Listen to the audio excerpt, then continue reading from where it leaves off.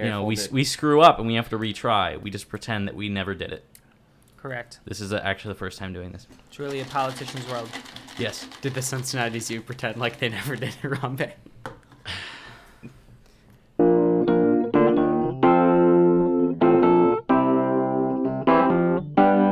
So guys, this is the first for the show. You guys are the first guests I've had that are not Alex. Also, there's 2 of you and not just one guest, so suddenly flooded with voices. Yeah, But- the show's instantly better. Okay. Flooded with voices, but not an air conditioner. We turned it off. So there's a format to this show because now we're organized. So my guests come on. There's a little jar full of little pieces of paper that have a bunch of movie titles on. They reach in, they pick a movie out, and then our whole show is about that movie. So, Chris, would you like to choose from it? Unless Joe would rather. No, go ahead. Okay. Okay. I was going to say, not saying that I did last time, but I guess I'll double dip. What last time? No, We didn't last do this time. before. Yeah. Never the air done it. conditioning didn't have... Wow, it's like deja vu. I don't know. I feel like I've done this before. Okay. Okay, what is the movie? Some more. Oh, I haven't opened up all the way. Yeah. I can't read. American Beauty. American Beauty. I've Interesting. actually never seen this one. Neither have I. This is, I Oh my hear gosh. it is a little creepy. Great. Like, I honestly it won a love lot of suspense Academy movies. Awards, and I know people were looking back at it recently saying, this is a little weird that this like group of people who like handle the Oscars that are all a bunch of like old white people, old white men specifically, all really liked this movie for what happens in it. So I won't spoil that, but you know what? Let's do the tradition of the show, which is you guys look at a movie poster for it, and I want you to tell me what the movie is about, the plot, and everything. All right. I gotta find the movie. Do we throw the paper into the candle? No, because then my fire alarm will go off. I feel like that's poor safety codes. yeah, we aren't gonna just burn our choice. Okay. Okay, so the movie poster is someone's stomach with a rose. Oh, yeah, I think I've seen this poster before. Not the movie though, right? Yeah. You're new to the movie. Yes, okay, I'm new cool. to the movie. Not new to the poster. The poster. Well, yeah. Okay, so predict, what is this movie about? I have to say that the hand looks pretty feminine, and it sort of seems as if this might be like a woman's stomach. And usually when you see like a woman's stomach in an image, you automatically jump to pregnancy. And this person doesn't look pregnant, but it almost makes me think that it's like about a child, and the rose kind of... She's holding a rose to her stomach, which almost makes me think that there's like a romance sort of element to that. So Okay. that's what my mind jumps to, but because I don't really see, the baby bump, I feel as if that's not necessarily what it's going for, but that could be part of it. Okay. Chris, opening comments for this. What are you thinking? I think she ate the goddamn rose.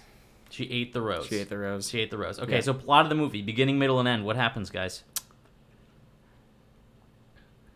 I'd have to say beginning would have to be the part with the romance. Either she's getting out of a romance or she's starting a budding romance Okay. of some sort. Mhm. A budding, But like the rose. Yeah, just like the rose. it's There a you flower. go. Yeah. Full circle metaphor. Yeah, We I- haven't even started the movie and we're already getting into symbolism. I'm wondering why you said a bunch of old white males like this movie and that was surprising. Yeah. I feel like that has something to do with the movie, so it's definitely something unconventional. Okay. Maybe the romance is with another woman. Maybe it's... I'm trying to think of things. When I was thinking that, my mind automatically jumped to something sex work related, which could be. Sex work related? Okay. It could be, yeah. But I feel as if the middle... I really don't know. There's not a ton to go off of. American Beauty, it could be sex workers. You're right. Okay. So this is a movie about sex workers. That's what you're saying? She had sex with the rose.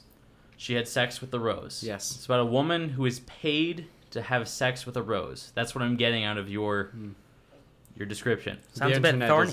The internet is a frightening place. Okay. Is that's your final answer? That's what the movie's about? Let's Yes. go with it. Okay. Well, we are now going to go watch the movie. We'll be right back. All right.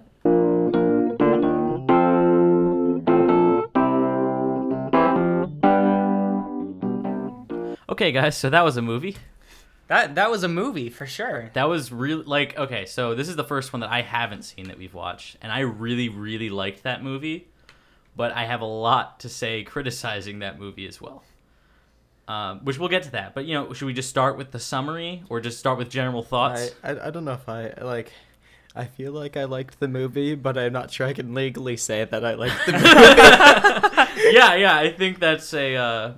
I think a summary would probably be important because there was a lot to process. Yeah. Like I take notes on every movie we watch on this show, and like I think the most any other movie I've had, I did like The Room. I had 3 pages of notes because that movie's like jump from event to event. But Yeah. it's very lazily jumping from event to event. Not much coherent thought there. This If you movie, can call them events. I didn't take notes on the entire movie for a reason that we'll get to eventually, but I have 6 pages of notes on this movie. Well, Because this movie is very fast. It goes from event to event. But the thing is, it makes sense when it goes from event to event. Like, it jumps from character to character as well. There are multiple subplots going on that all converge in the end. And, It's like an episode of Seinfeld, but creepy. yeah. it Okay. is. Yeah.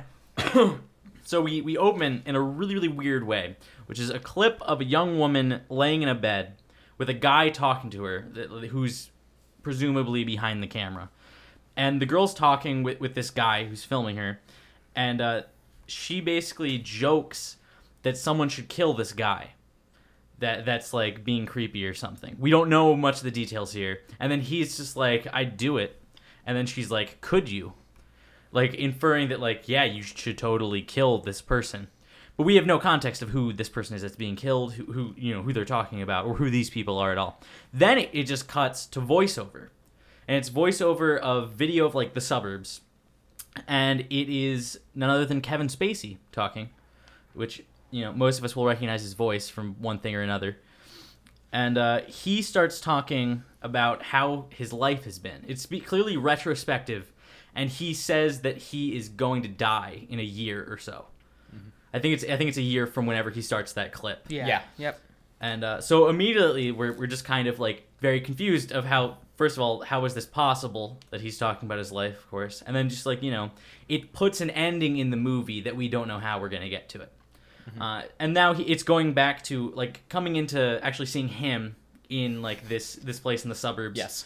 Uh, He's masturbating in the shower. yeah, he's masturbating in the shower. That's the first time we see him, basically, and he's saying that this is the highlight of his day. So you can already kind of tell what kind of life he's living right there. Yeah. They're establishing him as a relatable figure. Yeah, yeah. But then it goes around with the camera showing that he lives in this like very plain suburb. He has a white picket fence. I mean, that's like a very important symbol for that whole like lifestyle. Really. Blue shutters, red door. Yeah. Very classic. Yeah. We assume he just has some sort of plain office job. His wife is like gardening, and he makes a big deal that her shovel matches her shoes, and that's on purpose. Then we see his neighbors. He has like these 2 gay men that are like married but not married they have a because dog. They have a dog. Yeah, they have a dog. I saw the dog. Yeah. There's a dog in this movie. There was a dog in this movie. And it's just like a very like plain neighborhood. There's like some inclusion, of course, and that's cool. And then we see that there are new neighbors moving in, but we don't know who the new neighbors are. We just know that the new house has been sold. And then the wife makes a big deal about this because she is apparently working in real estate.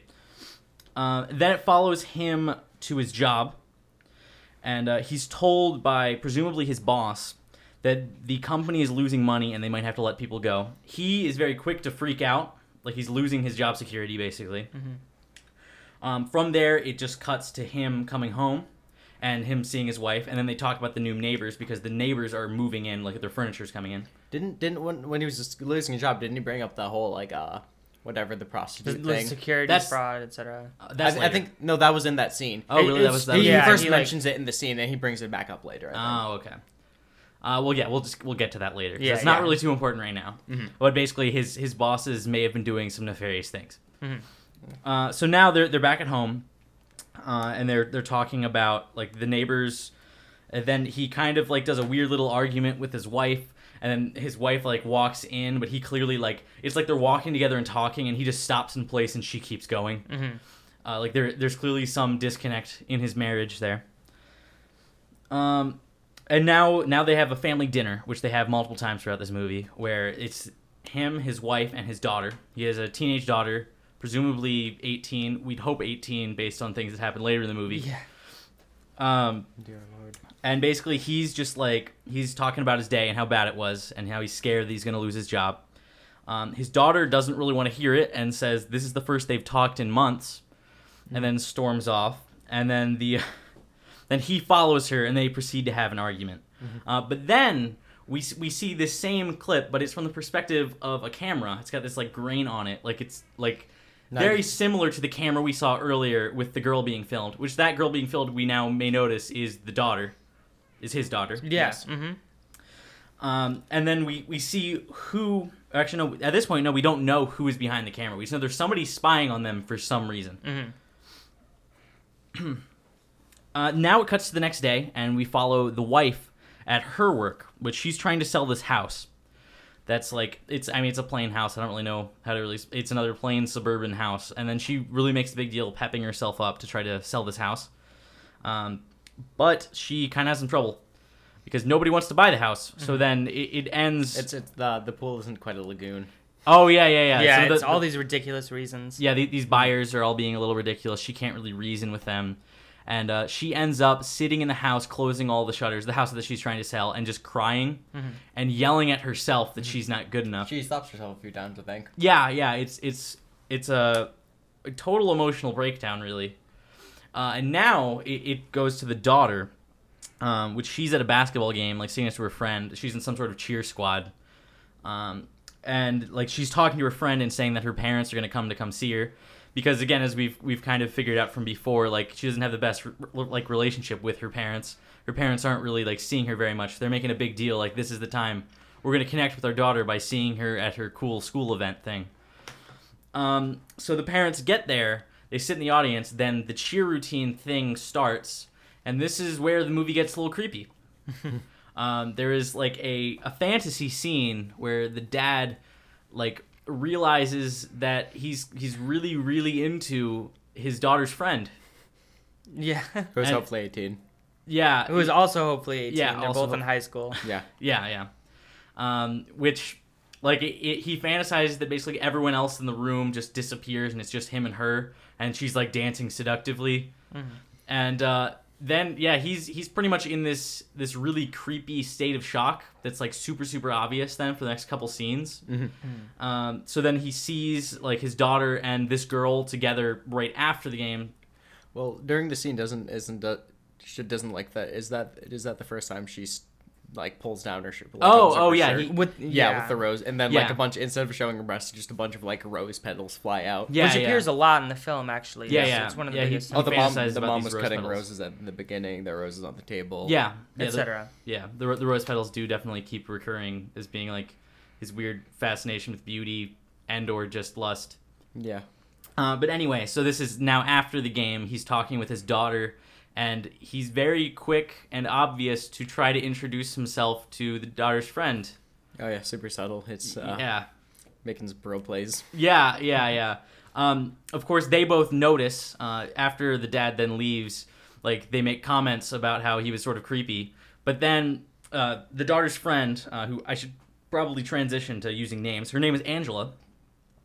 And she says, like, she's not actually creeped out about it. She's, like, flattered by it. And she kind of, like, enjoys that he was being creepy. I'm on to my second page of notes. So, yeah, she thinks it's actually sweet. And, yeah, like, she also makes a comment about how he clearly hasn't had any sex with his wife in a while. And she's, like, very interested in this. Which is weird. But, yeah, now we're seeing the dad at home, Kevin Spacey, at home. And, we hear the voiceover, and he says that he feels like he's been in a coma for 20 years, and he's just now waking up because of this beautiful young lady that he saw. And there's also there's rose petals falling on his face at this point, too. Yeah, there's starting to be rose petals. He's laying in bed. There's rose petals falling on his face, and he's fantasizing about this girl laying on the ceiling, like stuck to the ceiling, covered in rose petals, and that rose petals are falling on him. Kind of trippy, also really weird. Again, creepiness factor is there. Now we have so Angela and Oh, I think that's just yeah, South Oakland rivalry. yeah. I was gonna say I was hearing some rowdy partiers outside right now. Beat Penn State. Yeah. Anyway, so now it cuts to Angela and Kevin Spacey's daughter. They're just like driving on their own in the car, still in the aftermath of that game. And Angela says that she thinks that everyone has fantasized about her since she was like 12. She makes a big deal about how she used to go to, I think, Red Lobster, was it? Yeah. And that like these people in the restaurant were clearly fantasizing about her, and she was like comforted by the fact that like people masturbate to the thought of her, which was like she comes off as immediately as like a very like sexual character, at least she wants to be a very sexual character. And then she says this is a good thing because she wants to become a model, and she thinks that means that she's going to be successful as a model. Now we see that they're being spied on, again, the same sort of camera perspective. And then the daughter notices that she's being spied on, looks at it, and now we see who is spying on them this whole time, and it is their new neighbor. Because he like reaches up and turns on a light above him. He like reveals himself. Yeah, he kind of reveals himself whenever she notices him. Yeah. I actually I also wrote down a quote from the car scene that I thought was interesting, where Angela tells the daughter, "There's nothing worse in life than being ordinary," which I kind of felt was a theme that kept on showing itself. Yeah. Which also like this is where it got really weird. So the daughter seemed super super bothered by being spied on, until she went back in her house and like closed the blinds, and then you see just her face like where no one can see her. She has like this aside moment where she suddenly makes the facial expression kind of showing that she enjoyed this. She enjoyed being spied on. I think it was Joe. It was like, oh yeah, she's into it. Yeah, like she in a way less creepy than it just made it sound. Sorry, don't mean to like. It seemed like she was very happy in that moment. She was definitely happy. It doesn't. Which I'll get back to this later of why I think this is a little weird. And I mean, yeah, no, but like by what the movie is saying with like this. So now we're again at the next morning, progressing through the days here, and Angela calls, and like the daughter answers the phone, and she's saying, like Angela is saying to Kevin Spacey's daughter here, like, did you just call? Because I just saw with like basically caller ID that you just called and then hung up, and then they realize like, oh, her dad had called and then hung up immediately. So he's clearly very interested in Angela. And then while the daughter is talking to Angela, he notices like it's like panned out, and we notice that the creepy neighbor is spying on this very scene as well, as she was just talking to Angela. And now we're brought to the creepy neighbor's house. Which is where we get the first introduction to more of that creepy spying neighbor's character, as well as both of his parents. Which his mom is incredibly quiet, doesn't really seem to be there for most of the movie, essentially, like extremely passive. And then his dad is he's something. Like his first introduction, he's shown to be like super super conservative. He is talking crap about gay people immediately, which is because the two neighbors him. Yeah, and then he doesn't like click at first, because when they say they're partners, he's like, oh, like what are your jobs? Or, like, what are you selling? The gay neighbors come and like introduce themselves, like have a little basket, the neighborly thing to do, and he can't understand that they're partners. He thinks they're business partners, and it doesn't have the greatest reaction to that. No. Now the conservative father here is driving his son to school, and they have a little conversation about gay people, where he starts like the conservative father is like talking negatively about gay people, and then he super jumps on it. Like the son just jumps on this and starts yelling about how they're the worst thing ever, and makes him want to puke his effing guts out. Yeah. So yeah, they are they're not. The movie, I don't think, makes you want to like these people. So yeah, the movie did come out in like early 2000s. I think it might have been late 90s, but like not a time that like being gay was as accepted in America. But still, this sort of hatred was pretty out there. It was extreme. It was very extreme. Yeah. Yeah. Well, yeah. I mean, there's still people, unfortunately, who are like these people. But anyway, so now we have all of the, like, Angela and friends at school, and Angela starts bragging about all the sex that she's had and about how she's done some modeling. And these other friends at school aren't really, like, liking it. Like, she thinks she's being dumb and, like, really bragging. They're not enjoying her as a nice friend here, basically. So they just, like, start talking crap and then leave. And then they see Angela and Kevin Spacey's daughter, who I should really... What's her name again? I can't even remember. I mean, it didn't come up that much, too. Yeah. Janie. It was Janie. Yeah. Okay. I think might have been on purpose, actually, that we don't really remember it. Yeah. So Angela and Janie are now sitting together, and they see the creepy neighbor from afar. And this is when Angela reveals that she knows this creepy guy. Like, she had, like, some previous volunteering thing that she worked with him in, like, 9th grade, so 3 years earlier. And all she can really say about him is that he's weird and that he's been, like, institutionalized or something for some reason. Yes. And she's saying just because he's weird, and of course Janie is like, well, they don't just, like, put you somewhere because you're weird. Because you're saying weird stuff. Yeah. And then Angela accuses Janie of liking him, which she probably does at this point. we can pretty much confirm from, like, the weird liking his stalking that she's into it. And then he comes over and kind of introduces himself a little bit and then defends himself that he's not obsessing whenever he's spying on her with the camera. He's just, like, admiring her beauty. And, Her American beauty. Her American beauty. Roll credits. Damn it. And now we get the creepy kid coming home to his family, the neighbor's house. And, it's a very short scene where he just walks in and sits on the couch next to his parents, and they're watching TV, and then no one says anything. Mm-hmm. And they just all quietly watch this, like, old, like, it's like this black and white movie, like, clearly meant to be super, super conservative with, like, it's like a military thing going on in the movie. So yeah, that's... And the mom was like, didn't you say something? And he was like, no. Yeah, another way to show that the mother's not all there. Yeah. So now the Kevin Spacey and his wife are going out to some sort of gala, and it's revealed that the gala is some sort of, like, meeting event for real estate people, as his wife meets up with, like, her biggest competition, like the guy who's kind of ruling real estate in the area.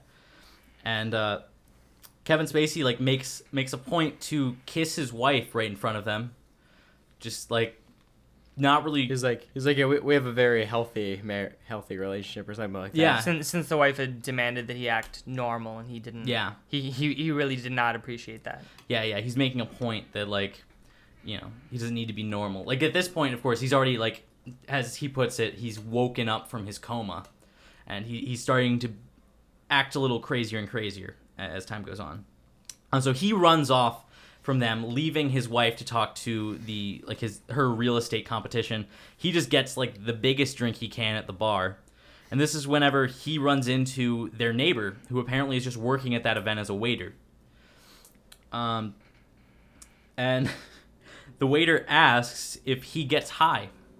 Like, if he's just into getting high. And of course now, Kevin Spacey, he's just way off the rails. He'll do whatever. Goes with him. So now we cut back to the wife that's, like, super praising her competitor and really throwing herself out there, being like, you were just the greatest at this.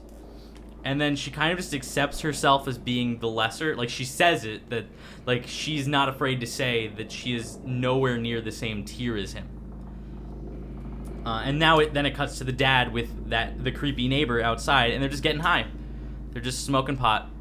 They're just Mary Jane. Yeah. Now his boss, like, the lead waiter or whatever, comes out and he's like, get in here, what am I paying you for? And then he's like, well, then don't pay me, I quit. Yeah. Which Kevin Spacey's character, like, really admires. She's like, whoa, you are so cool, I wish I could do something like that. Like, you're my hero. And then the wife comes out, like, should clearly notice that he's super high, and just doesn't notice. And she's just like, I'll meet you in the car. Which, yeah, that really stood out to me. Is like, did she care? Yeah. That he's high? It almost seemed like she knew what was going on. She just really didn't feel like reining in her husband. She just kind of accepted it and said, like pretended like it wasn't going to happen almost. Mm-hmm.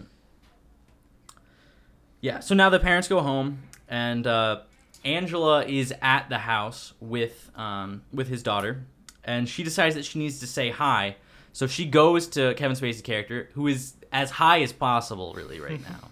He is, yes. And just decides that she needs to, like, all act sexy and stuff.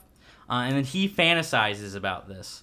And then it's revealed that even though he's fantasizing about, like starting to touch her, like a sort of foreplay thing going on, he's actually just sitting there looking at a root beer.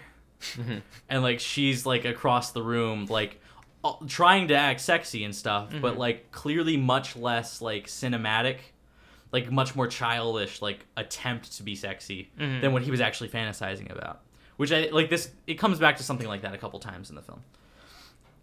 So now it goes back to Angela is back in her friend's room, Kevin Spacey's daughter, Janie. Yes, I'm gonna use her name as much as I can because I keep forgetting it. And Angela starts talking about how she'd totally have sex with Janie's dad. And little does she know that Kevin Spacey's character is actually just eavesdropping on this the whole time. Lester. Yeah.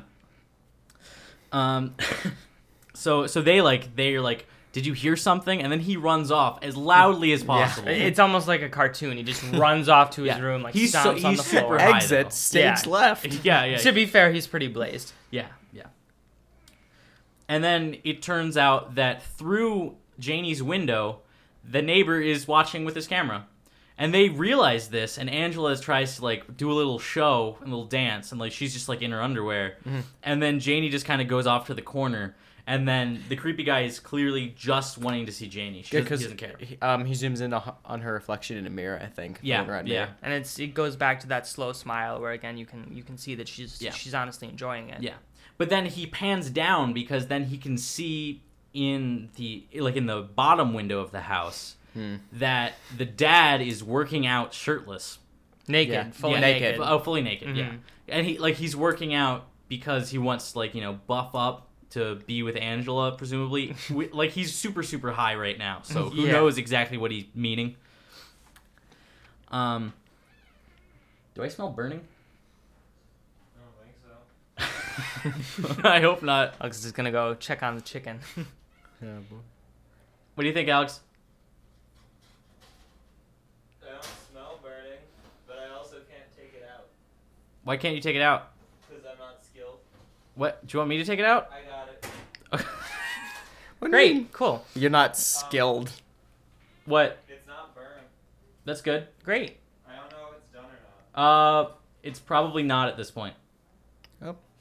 Guess we should put it back in. Just turn down the temperature and put it back in. We'll continue now. Okay. Are you gonna edit this out? Yeah, I can edit Okay, this cool. out. So the neighbor's watching the dad work out, which this is important for later, that he has video footage of this naked man working out on his camera. That comes up. It definitely does. Yeah. Yeah. So now it cuts to the crazy guy's or the crazy guy. I keep calling him the crazy guy. What's that guy's name? I'm bad with names in all of these movies. Yes, so am I. I can't. It's Fitz. Something Fitz. Okay. His first name is not Fitz. Okay. Here, Chris, you look up the names of the characters while we talk. So anyway, it cuts back to him in his house, the cameraman, as I will call him. And his dad walks in, the super conservative dad, and just starts beating on him. Or actually, oh wait, no, this is a different scene. He beats on him later. He just asks for a urine sample. Right. Also weird. Yeah. Both beating on him and brings up that it's every 6 months. This is a regular thing. Yeah. The dad asks for a urine sample, and it's every 6 months he needs to provide a urine sample. To make sure that his son is, like, staying out of trouble, which good intention there. Mm-hmm. You want to make sure your kids aren't getting into too much trouble. Really weird, very extreme to ask for a urine sample.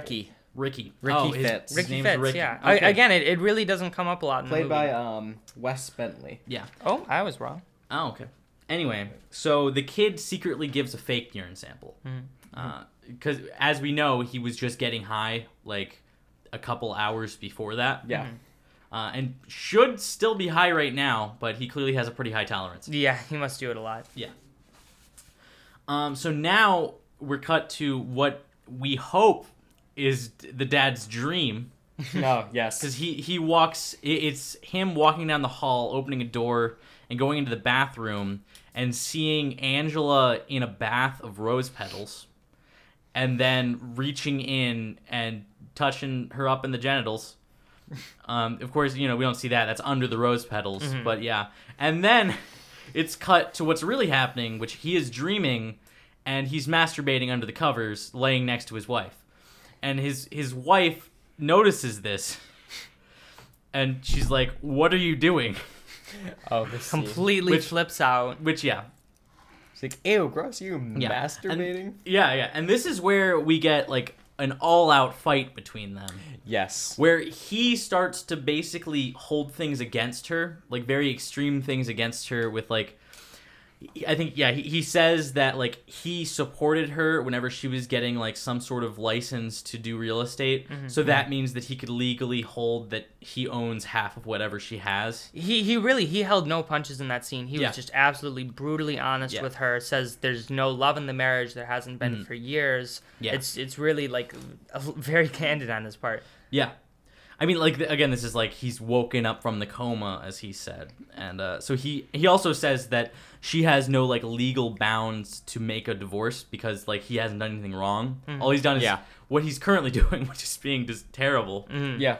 And that's just the end of that scene. Like, it's him just asserting his dominance, basically, on his wife and holding, like, the authority in the marriage. So now it's the next day, and he is, like, on this exercise boat. Like, he needs to get fit. And he sees the gay couple running, because they run, I guess, every day. He runs up behind them, and he just wants some advice for exercising. He specifically says that he wants to look good naked. Yeah, it's like the gay guys are like, what do you want to work on? Like, strength, flexibility.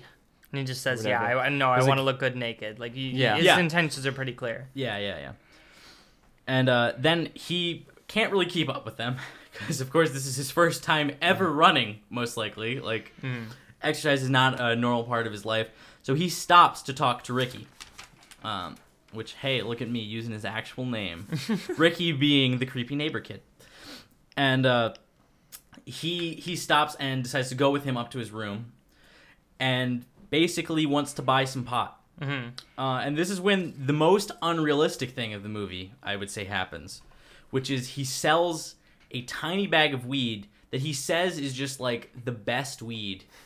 I think he says engineered by the U.S. government. Something like that, like top shelf shit, etc. Yeah, G3 or whatever. Yeah, it's $2,000 for this marijuana. Which he's obviously getting scammed. That is, like, which I don't even think the movie thinks that he's being scammed. Yeah. Like, I think, the movie's intention is that this is actually some, like, super powerful stuff. Or I guess, like, super refined stuff or something like that.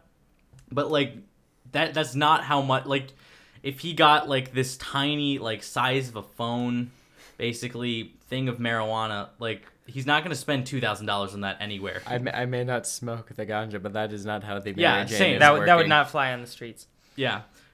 Anyway. So, then he starts talking to the teenager about how he gets his money. Because this, Ricky, of course, he's actually made all of his money for all this, like, video equipment from selling marijuana. He's a big deal drug dealer. Whereas, what's his name? Kevin Spacey's character is talking about how whenever he was that age, he was just flipping burgers. And how he actually loved it back then. Like, he was talking about how great it was to flip burgers way back when. Because there was just no worries, and he could just smoke marijuana as much as he wanted and just, do a mindless job.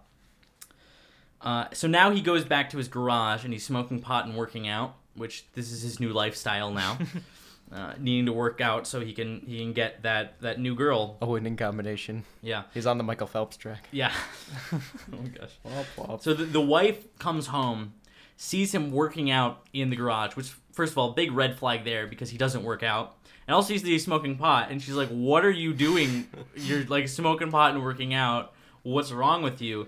And he immediately fires back with just a bunch of witty comebacks. Again, just holding no punches whatsoever. Yeah. Which, like, honestly, like we were really loud watching this movie because every time Kevin Spacey said something outrageous, like we just couldn't really believe it because he's just like so powerful in his responses all these times.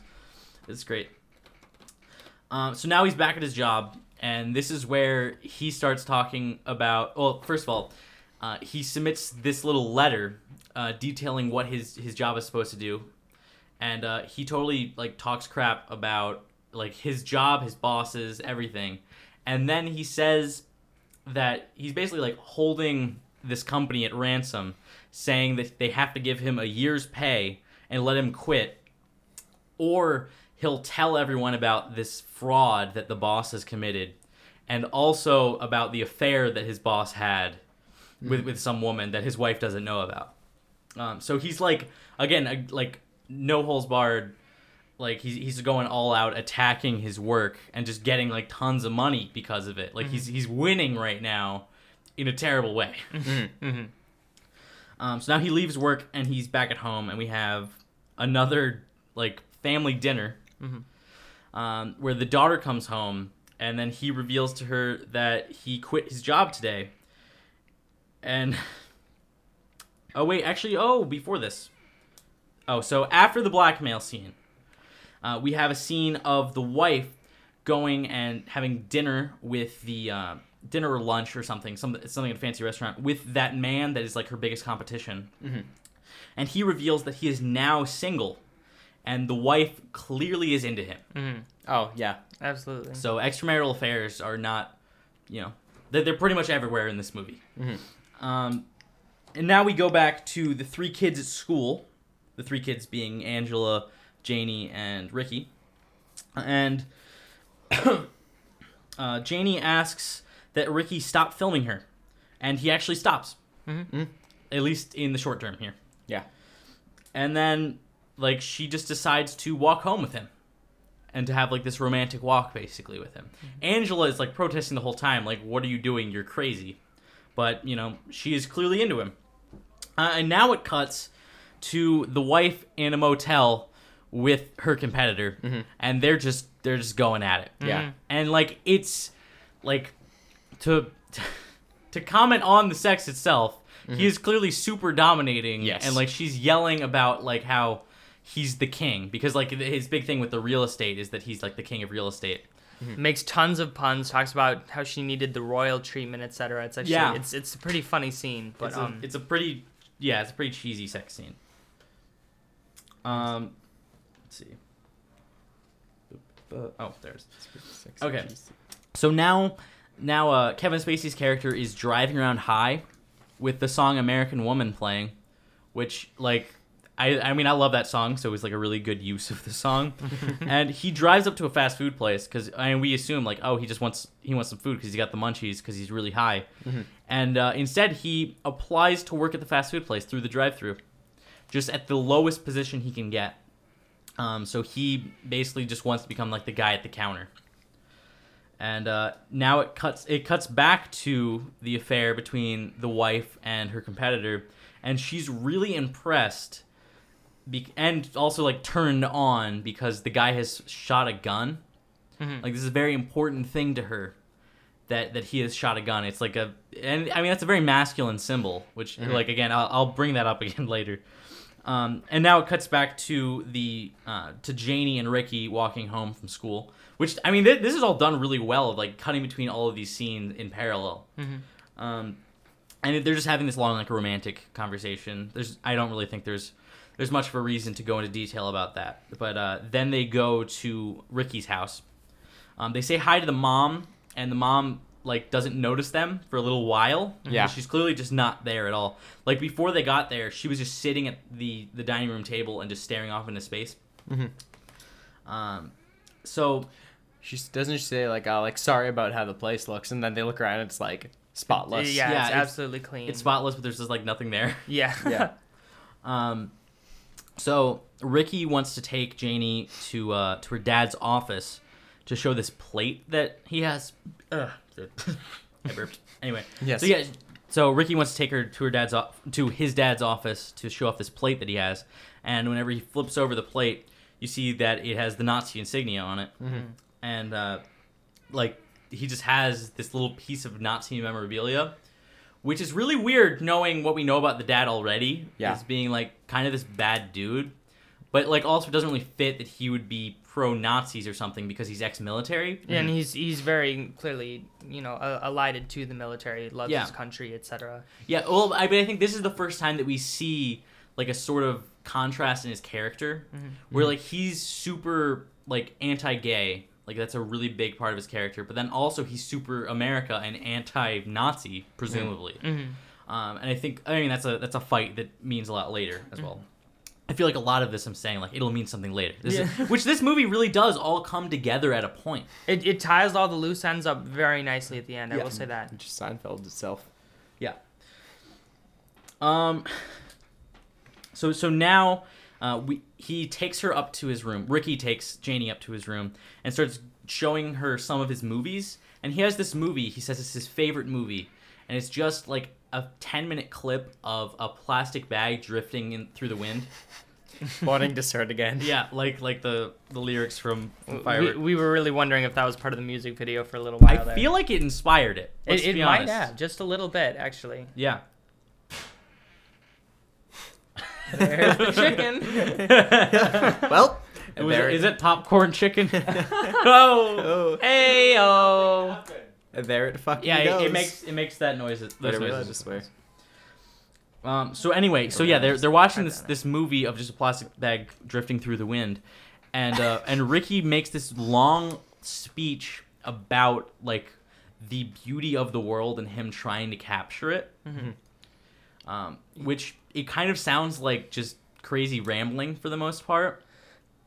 What I thought was interesting was in contrast to the Katy Perry video, when she talks about like a plastic bag drifting through the wind, she's like referring to like a person with no purpose, but he actually he describes it as almost dancing and like being carried by the wind, and he talks about this benevolent force that's forcing it to dance and letting him know that everything's going to be all right. So it's almost like a comfort for him rather than sort of this like this void in the sense of loss, like in the Katy Perry song. Yeah, that's true. I mean, like, this is definitely, it's a little bit more artistic than Katy Perry in general. Much more symbolic. Not that, like, pop artists can't be artistic, but there is kind of, like, you feel like he's sort of crazy in this scene. I think you're kind of meant to feel that he's a little out there. Not that his point of view is out there, because, again, we'll come back to that later, as it's sort of tied up again at the end. So then they kiss, because, of course, Ricky and Janie have to kiss. We don't know what happens past that, but, stuff. And then she realizes that she's late to dinner, so she has to rush out of there. And she walks in on the parents fighting, and this is where Kevin Spacey is just brilliant. This is just absolute, again. This is probably my favorite scene. That was brutal. It really was. Yeah. He starts just, like, tossing out insults about his wife, basically, and, like, the position he's been put in and how, like, he is now, like, leaving, like, the jail that he has been put in, basically. And they keep being loud and, like, fighting against him. And his way of doing it, he keeps also yelling that he wants the asparagus that is, like, across the table. Yeah. Nobody will get him the asparagus, so he walks around the table to get the asparagus. Walks back, puts a couple pieces on his plate, then stands up with the plate of asparagus and just throws it against the wall. Like, at, like, a painting that's sitting on the wall or something. Yeah, breaks something. Yeah, and it shatters the plate, and, like, asparagus is presumably everywhere. And Not the asparagus. Not the asparagus, yeah. And then suddenly everyone else is quiet. And, like, he has taken control of the scene, basically. I appreciated it, too, because that was the point where after he throws it, everyone's just absolutely quiet, and you can only really see, like, the white slits of his eyes. There's only, like, that glint in his eyes, but you can't really see his face. It's pretty sinister. And all he says is he looks directly at his wife, and he says, "Don't interrupt me while I'm speaking." Yeah. And then says nothing more, and everyone is quiet. Yeah. He says, "Don't interrupt me, honey." Yeah. Yeah. It's very... oh, man. So now the mom and Janie, the daughter, go off into her room, and they start talking. And the mom wants to convey to her, like, she's glad that she saw this, because it's conveying to her that you cannot count on anyone except yourself. Like, that was a big message that she needed her to know, which, I mean, tells a lot more about, like, what the mom's going through than really anything else.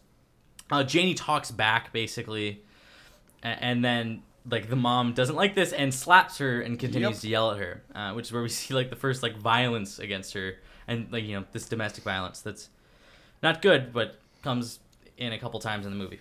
And this is when we see that the neighbor Ricky has been watching and filming this, and then so she comes over then to the window, notices him as well filming, and waves at him, and he waves back. And this is when she just starts taking her clothes off. Which,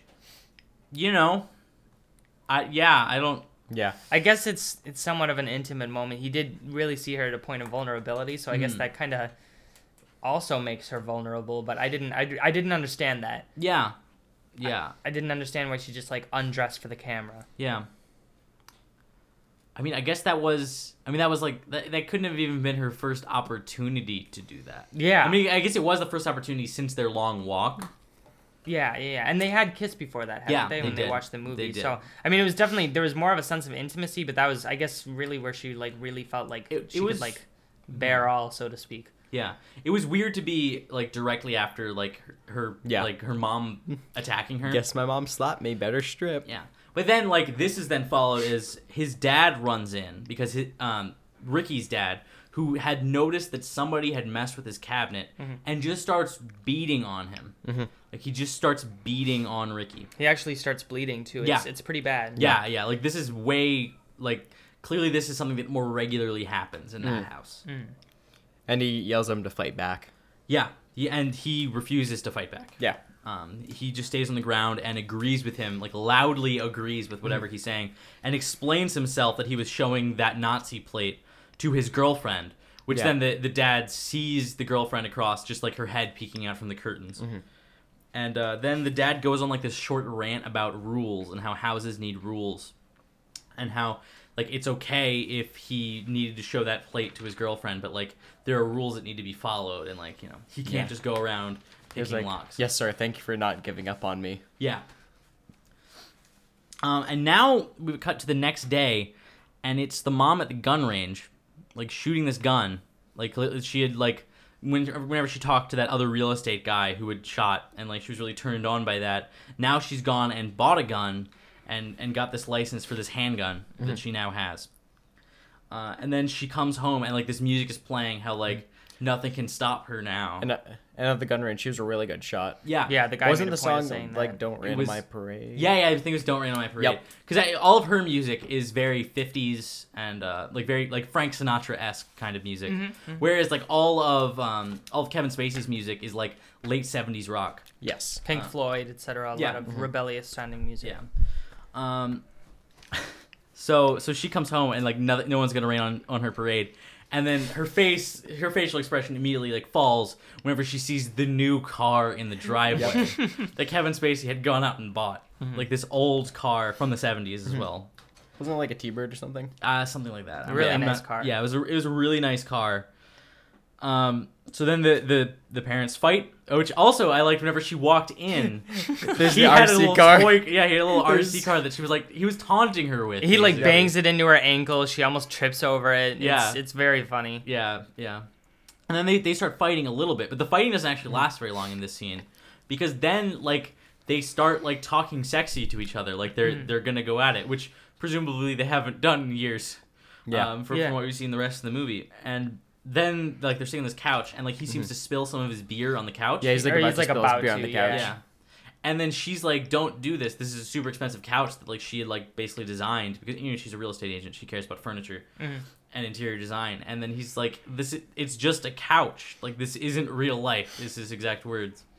It's just a couch. And like this is where they stop. Like the sexiness of the scene goes away as they fight over this tiny detail of this couch. Now it cuts to now it cuts to Janie is at Ricky's place, and they're like clearly just had like some intimate moments, and now they're like flirty and talking with like this camera involved. And this is where we get to the scene that we saw in the very beginning of the movie. You can kind of tell by the camera angle and like how she's dressed that it's gonna be that scene. Yeah, it's like, oh, this is what it's built. Yeah, but now we have the context of the scene. Where they, with their like conversation, and we do get to the point where she says that someone should kill someone, which turns out the person she's talking about is her dad. She jokes that someone should kill her dad, and then he says he'll do it. Which now, like, since we know that he's going to die at the end of the movie, based on what he said in the very beginning, we think like, oh, she's gonna hire her boyfriend to kill her dad. And like Ricky says like, that's not a very good thing to do, and she's like, well, I'm not a very good person. Yeah. And then she's like, but I'm joking. Like, then we have the context afterwards of her actually saying, oh, it's a joke. So she doesn't actually want to hire Ricky to kill her dad. But we think Ricky is very unstable. We think that Ricky might do it anyway. Yeah. It's like, this is how the dad dies, I guess. Yeah. Okay, at this point, actually, I went to start making fried chicken. Yeah. So I don't have as detailed of a summary here, but Joe, you took a bunch of notes here. So, yeah, I didn't take nearly as detailed notes as you did, but if I remember correctly, so at that point, so that scene happens, she ends up going home, and I might be skipping a couple of things here, but the important thing that happens next is that it ends up happening that they're like at dinner, Ricky and his family, and he finds out that he gets like a ring on his pager, which is kind of how you can tell the date of the film. He gets a ring on his pager that the dad from next door needs some weed. So he goes over next door to go sell him some weed, makes an excuse about giving his girlfriend a textbook. And so the dad comes out and sees this happening, sees him going over, sees him like saying hi to the family. The family looks very normal, very happy. They're all piling in the car. It looks like they're going off to work, going off to school. It's obviously not what's happening, but that's what it appears like to the dad. And the dad dad being the conservative neighbor. Ricky's dad, yes, correct. And so Ricky goes over and he sells to Lester, Kevin Spacey's character. He goes upstairs, sells the weed to him, and then and the dad can obviously tell that there's like a close relationship between the two of them. So just going forward from there, that's been established, and I might be skipping a couple details here, but I know that later that night, what happened is we just blasted through a few scenes. I hope. I think just a few inconsequential scenes. Yeah. This is what the meat of the story was, though, where the dad ends up going into his son's room because he's suspicious about this. Yeah. And he looks through all of his stuff, looks through his underwear drawer, doesn't find the drugs, but he does find all the videotapes, plugs it into the TV, sees a couple of inconsequential ones, and then finally sees the scene where Kevin Spacey is working out naked in the window of the garage, and it zooms in on Kevin Spacey's face. Yeah. So, which is a very homoerotic, footage. Yeah. So now the dad has, or the conservative dad of Ricky now has like these suspicions that Ricky and his neighbor, Kevin Spacey's character, might be having some sort of affair. And like, of course, he's been shown to not really be very good with gay people. Yeah, he really has like a visceral hatred of gay people, and this is also the point. Like, I think either right then or it was later in the day, he sees his son go over and actually like physically give the weed to Kevin Spacey in the garage while the dad is working out shirtless. Yeah, I think this is when he gets paged. Yeah, that's the point when he got paged. Because he went over earlier because he was catching a ride with Right, that's what it was. Yeah, so he was catching a ride, but anyway, he does get paged. He goes over and he sells the weed to Kevin Spacey. The dad has already seen the video, so he thinks that there's something homoerotic going on between the son and the dad, but hasn't really seen them together. So then he sees him go into the garage. The dad is working out shirtless, and the funny part about this is he doesn't see the drugs at all. He doesn't see the exchange. He doesn't see him give the drugs, but the dad ends up lying down like on the bed, kind of like stretching after this workout as the guy like goes into his box, gets out the weed, and like starts putting it on the table. And from the dad's perspective, there's a large part that's blocked out by the walls. He can see through these two windows, and it looks exactly like Ricky is sucking off Kevin Spacey's character. Yeah. And so obviously he just thinks that he witnessed his son giving a blowjob to his neighbor or whatever. Yeah. And so he's just looking on in horror, like looking at it happen, and then the son comes back over. So I mean that happens, and I believe I'm correct in thinking this is like the night where it all happens, right? So this is the point where the daughter is bringing back. There's a lot of things happening at once. Seinfeld night. The drug exchange happens. The daughter brings back her friend Angela, the one that Kevin Spacey was in love with, because Angela's going to sleep over. The wife had already. Oh, okay. This was the scene that I skipped earlier in the day. Kevin Spacey at his burger flipping job had seen his wife and the king of real estate driving up, and him like kissing her. Like he caught him caught her cheating on him. So he knows that his wife is cheating on him. And, says, like, basically, like, no, I'm fine with this. Here are your burgers. You can never tell me what to do for the rest of my life. Where, it's done. You have no power over me. So she is just absolutely, like, despondent, like, drops him off. And is, like, crying in the car. So the wife is also driving home. And she has the gun in the cockpit, pulls over on the side of the road, brings out the gun, and cradles it for a little while. So at this point, Ricky's dad has a motive to kill the father. His wife has a motive to kill the father. Ricky has a motive to kill the father. Ricky has a motive to kill the father because they've been discussing it. You don't know how the dad is going to die. He mentions that this is the day that he's going to die. So, anyway, so the wife is on the way home as well. She's cradling this gun. The daughter and Angela comes home, and this is when Ricky actually goes back to his house, and the dad, like, beats him again and says, like, what did he make you do? Like, why did he make you, like, have sex with you? And he ends up just going with it and says, no, he didn't make me do anything. I have gay sex all the time. I get paid for it. I'm very good at it. For blowing him. Yeah, says he's, like, the best in the tri-state area, and his dad just beats the shit out of him. The best in the tri-state area. Yeah, direct quote. And so he just beats the shit out of him, says, I don't want to see you in this house again, makes him leave, and he says, yeah, just prove how much of a man you are, and he leaves. And he goes over to Kevin Spacey's house. He visits the daughter in the room, says, if I were to run away tonight, would you come with me? And she says, yes. And her friend is there too. Yeah, and so Angela gets very upset about this, says, you can't do this, you're a freak. And she says, well, I'm a freak too. And, they're, like, saying they're going to go away with each other, and the kid Ricky just says, you're not her true friend, you are the most ordinary person in the world. He rips it. Absolutely tears into her. She says, you deserve each other. She walks out. She goes downstairs and cries. So then, Janie and Ricky start talking about how they're going to run away together. He has like $40,000. They're going to go into the city. He has some connections there. So they're lying in bed talking about it. Yeah. And then, so Angela goes downstairs, sees Kevin Spacey there. Don't we have a scene earlier, though, when he's working out in the garage? That was the scene where Ricky sells the drugs. No, but the scene whenever the dad comes in. Like the conservative Ricky's dad comes in. We do. It kind of happens in parallel. I'm not sure if it happens exactly then, but yeah. So anyway, Angela goes down, and right before this, yeah, you're right. So the dad is still working out in the garage. The dad comes over.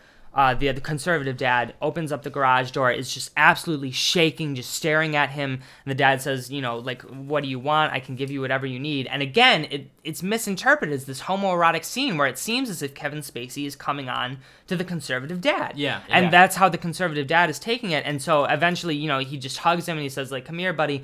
And he's still shaking. And then the conservative dad just grabs him in his back and starts trying to kiss Kevin Spacey. Yeah, and they do kiss for a second. They do, and then Kevin Spacey is obviously not into it. Just totally taken aback, did not expect that, was like, okay, like, I think we're done here. And then the dad just backs up, walks away in the rain, kind of like disappears because it's absolutely pouring at this point. He goes back to his house. So this, like, it's revealed that, like, this conservative dad who, like, he's been yelling about, like, how much he's hated gay people for so long, actually ended up being gay. Yeah, or at least having, like, this homosexual attraction. Yeah. And so you're like, okay, we thought for sure this is going to be the guy that kills the dad. Doesn't kill the dad, goes back home. Yeah, well, but now we understand the conflict in his character, that's gone on. Like, him being, like, so homophobic, but then also being, like, military and having a Nazi, like, paraphernalia. Yeah. And like just having this weird conflict in his character, and the fact that, like, he's not close with his wife, even though, like, the traditional, like, American value, I guess, of, like, conservative ideal would be for him to be very close with his wife. Yeah. Or at least his wife would, like, do everything he said. I don't know what, like, the traditional 50s housewife or something that he would want, but, like, there's a specific image of having a wife that, like, it doesn't fit for him. He just doesn't communicate with his wife at all. Definitely, yeah. But yeah, this is the point. So this is when he goes back on the couch. He sees Angela crying. She says, like, me and your daughter got in a fight. It's because I said that you were sexy. And he was like, okay, well, then he, like, comforts her. And then they go back to his bedroom, and he starts undressing her. She's, like, completely into it. They're about to have sex, and he, like, undresses her. She's shirtless on the bed, and then she says, this is my first time.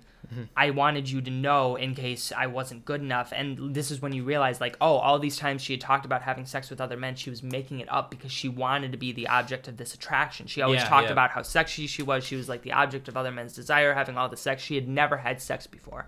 So this would have been her first time. So at this point he says, all right, I'm not going to do this. And she says, am I not pretty enough? And he says, no, you are so pretty. But he decides not to have sex with her. So they go back into the kitchen. He makes her a sandwich, kind of like calms her down, comforts her a little bit. And he asks, is Janie happy? She wouldn't die before she tells me. And she says, yeah, I think she's pretty happy. She's going off with this boyfriend of hers, she's absolutely in love with him. And so she says, are you happy? And he says, no one's really asked me that in a long time, but I'm happy. And she smiles and says, like, okay, I'm going to use the bathroom. So she goes into the bathroom, and she, freshens up a little bit, and he's walking around the kitchen. He says, I'm finally happy. And he sits down at the kitchen table in front of this big vase of roses, and he's sitting there smiling, thinking, I'm happy. And he's looking at a picture of him, his wife, and Janie. Yeah, and just thinking about how happy he is with his life, how much he's changed, and then it shows the side pan of his face alongside the kitchen window. Or like pans backwards a bit. Yeah, and so on the left side you can see the roses right in front of him, and on the right side you can see a gun backing up to the back of his head. Yep. And so at this point the gun is going back to him. He's laughing. He's really happy, and then it shoots him in the back of the head. It like pans towards the wall, like in front of him first, and then you hear a bang, and you just see like psh, guts all over the place. So then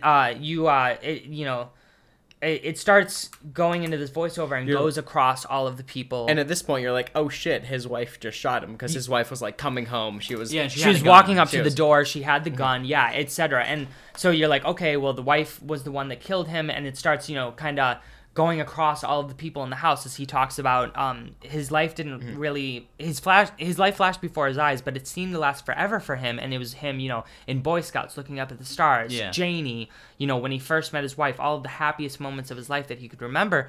And so it pans across the people across the house. His daughter and the son are coming down the stairs. And then it later shows them. And then it plays the shot sound again. So that's where they were when he was shot. They were actually in the bed. It shows them coming down the stairs and finding the body, but they were lying in bed talking still while he was being shot. He hears the gunshot sound. They hear it. It goes to Angela, who's in the bathroom. She's smiling. She's wiping off her eyeshadow that's running down her face. And then she hears the gunshot and she looks around. And so, it's still going back and forth between these scenes and his memory. And then you see the wife who is walking up, and then she is outside the house, and she hears the gunshot. Yes. So she did not kill Kevin Spacey, and she, realizes is like very distressed. And so it keeps on going back and forth to the memories, and then you just see a shot of the conservative father with a bloodstained white t-shirt coming back to his house and putting the gun away because he was the one that shot Kevin Spacey. He came back and shot the father. And so it was the final scene is just before it pans out of the view of the suburbs, it shows the wife just absolutely despondent, and she goes into the closet with all of her husband's shirts in them and just like buries herself in his shirts. And then it pans out of the suburbs and just talks about like telling the audience you're going to get it one day too. You're going to get how happy you can be. Yeah. And then he repeats that speech that we heard earlier in the movie that the what's his name that Ricky had said whenever they were watching that film of the plastic bag about the beauty of the world and like just being able to see it and seeing like these little contained things, such as that plastic bag. And then that's whenever, the last words of the movie saying like, you might not understand now, but you will eventually. And and we'll get to that in a little bit when we move into like sort of analysis of this film. But like, it was a very, very powerful moment that like immediately I'm not totally sure what he meant. And I think that's kind of the point. But yeah, here let's take a little break. So guys, we summarized the movie. Now, I want to talk about what we thought about the movie. Maybe a little bit of film analysis. Although we did just see the movie, we haven't really had time to like construct an essay here. So I have one big problem with the movie, and that's that I think the movie is pretty misogynist. Not just like individual characters. I do think that the movie as a whole is kind of misogynist. I'll go through some of the things that I took notes on. Just scenes in which they kind of... The movie is saying that women have to be in a certain position, relevant to men, like very subordinate. Like going back to the scene where the wife first talks to her competitor and starts really confessing about how much like she feels she isn't as good as him. Mm-hmm. And then that's actually like where she seems to fall into certain happiness, is being right below him. Then like from the beginning, I'll go to whenever Janie is first being like filmed by Ricky, and then she secretly likes it. Like she likes that she's being stalked. Yes. And I think this is a theme throughout the movie, like between her and then Angela, who's liking being like watched and looked at. Like, it's saying that like it's okay to stalk women because they're into it. It's a good, like, it boosts their ego. It's a very like it's a very male-sided way of looking at things. Like, of course, they should appreciate that I'm looking at them because it should make them feel more beautiful. And then, I mean, the movie's general emphasis on beauty seems to be like the biggest worth of like Angela, for instance, is just that she's so beautiful. And that's not seen as just being like a one-dimensional thing of her character. Like, that is her entire character. And she's behind that as well as everyone else around her. Like, she wants to be beautiful. Like, I mean, her goal is to be a model. Yeah. So you might be able to say that, like, you know, that's specific to her character because she wants to be a model, and that's where, like, she wants to have her job in. But, like, the film, I don't think, is isolated to that. Like, I think that it's kind of saying that beauty is what you need to be as a woman. Mm-hmm. Which we have no women on this podcast, so maybe we're missing out a certain perspective here. We could be a bit of mansplaining. Yeah. Let's see what other notes do I have?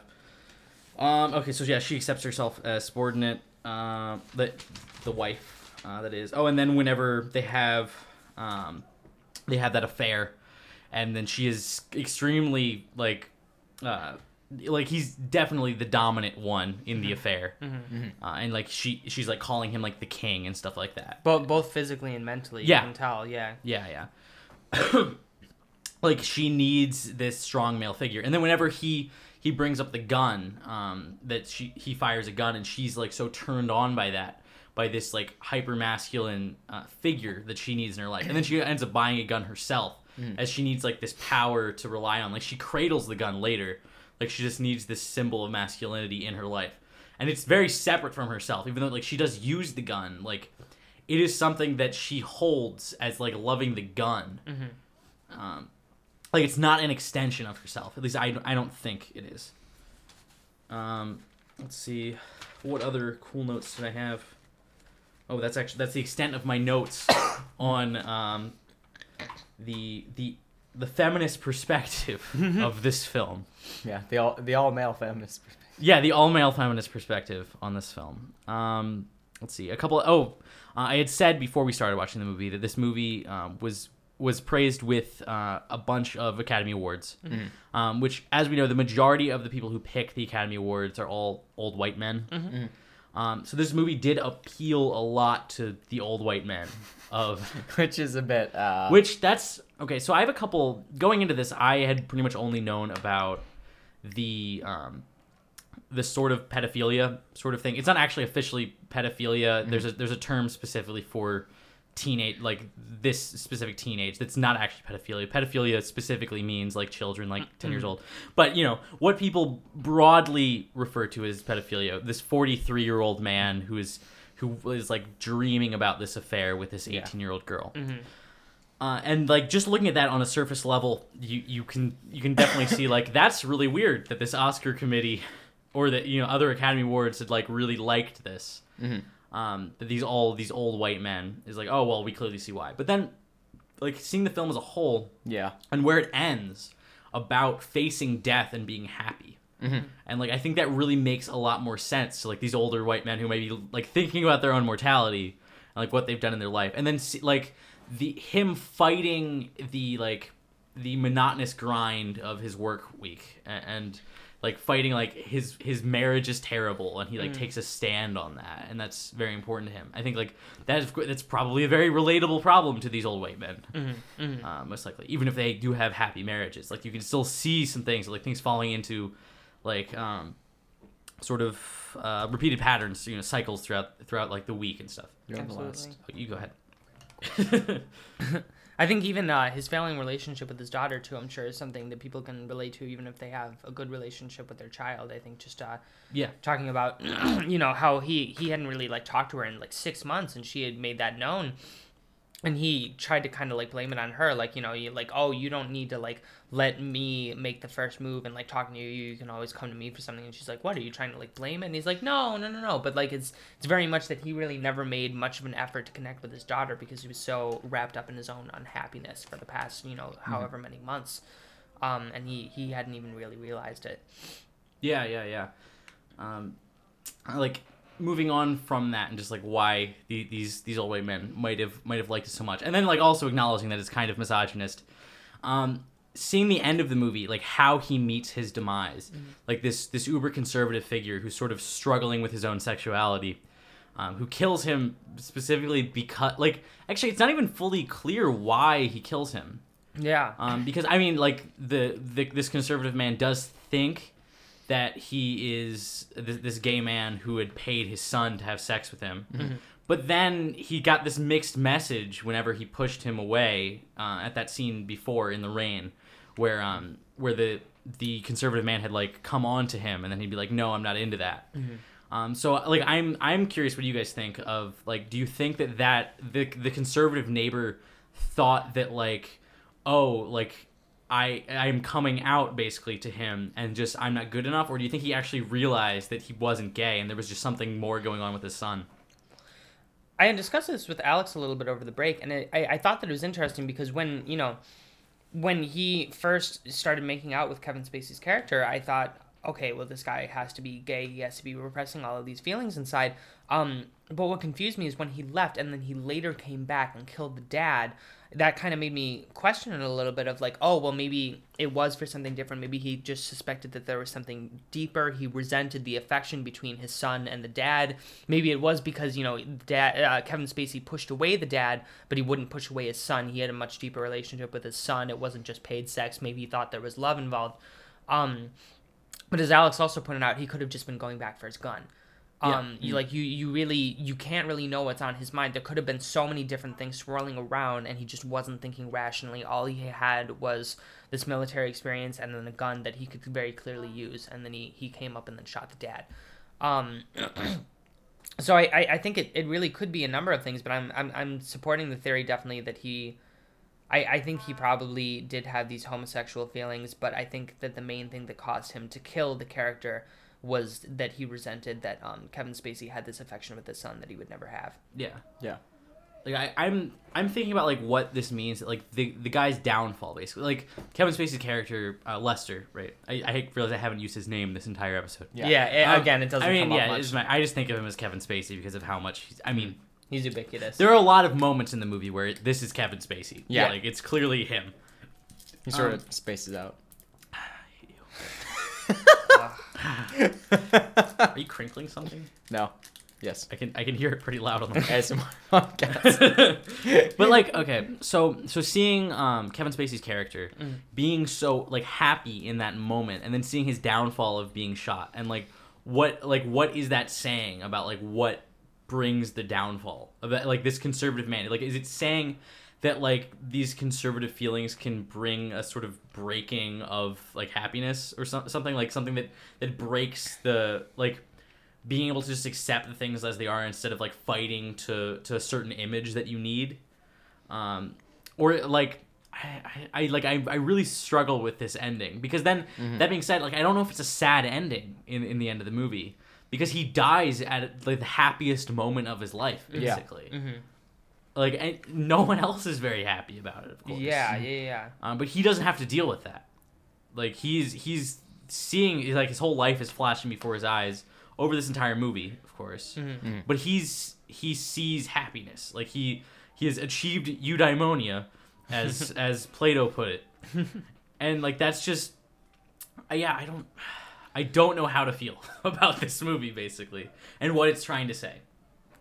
I think I would have to say that the message that it seems like they're trying to go for is more just kind of taking away from the political spectrum, because I think even a lot of people on the left at this point in time in American history really were not a fan of, homosexual like anything. Like really a lot of people on the left famously like Clinton at around this time had spoken on like the floor of the House saying that like marriage is between a man and a woman. Passed the Defense of Marriage Act, etc. I mean, it was really like a generally reviled thing in American society, and no one in the film except for the gay couple and maybe Kevin, maybe Lester himself were like fine with it, but that was about it. Yeah. And I think it was more just trying to say that trying to repress something is what's unhealthy. You know what I mean? Trying to repress these feelings where this guy might have had homosexual feelings is unhealthy for him. Lester trying to suppress these feelings of unhappiness that he had with his marriage, with his daughter, with his work was not healthy for him. And when he finally confronted all of these feelings just with those moments of candor, yelling at his wife, those moments of candor, framing his boss for all of these terrible things that he had done, that's when he finally came to happiness, because he was confronting all of the problems in his life head on. And that wasn't something that the conservative dad really could do, so he ended up just killing the source of his anger. Yeah. I think that's a very valid point. I like that. And that's the only way I can see this as making sense. And then looking at like why these the old white men of the Oscar committee, as we will say, enjoyed this movie so much, and like it's sort of like being congratulatory that like yes, they may be like sort of misogynist and wanting to be in the same position as Kevin Spacey's character, but at least they aren't as repressed as this conservative dad. I think it's very congratulatory. I don't know if you guys share that, but I think that there's man, I don't know where to go off of that, honestly. I think what Joe said was just so good that okay. One lingering question that I do have about the movie is really the symbolism of the rose petals. I'm still not sure what to make of that. I mean, it seemed to just be, beauty. Yeah. For the most part, like him trying to find beauty, like the plastic bag that was blowing around, and like how he had finally contemplated that by the end of the movie while he was dying, and when he looked at the rose in the vase with the picture of his family. Even really, the cover of the movie too that you'd showed us had the rose in it. Yeah, it's like he notices whenever he like wakes up from his coma near the beginning of the movie that like he hasn't achieved the perfect family, even though he has the white picket fence. He has the flowers that are perfectly groomed. You see his wife like grooming these flowers with her little gardener outfit out front with all these roses that are all around. And like you see that even though he has the image of like this perfect family, he doesn't really have it. But then I think by the end of the movie, I think realizing that the perfect family is impossible and that he has something great and he does love his wife. And he does love his daughter, and he's okay with his daughter basically running away because his daughter's doing what like she wants to do. Like realizing that things aren't perfect, I think is what he realizes to be like the most beautiful thing. And I guess that would especially be true just because at the end of the movie it had the rose petals in front of him like right on the table, but he was only staring at the picture of his family, not the roses at all. He finally looked away from just like the naive beauty, I guess, and just looked at like his family. Definitely. Which again, like a very conservative ideal that I'm sure the old white people of the Oscar committee very much loved.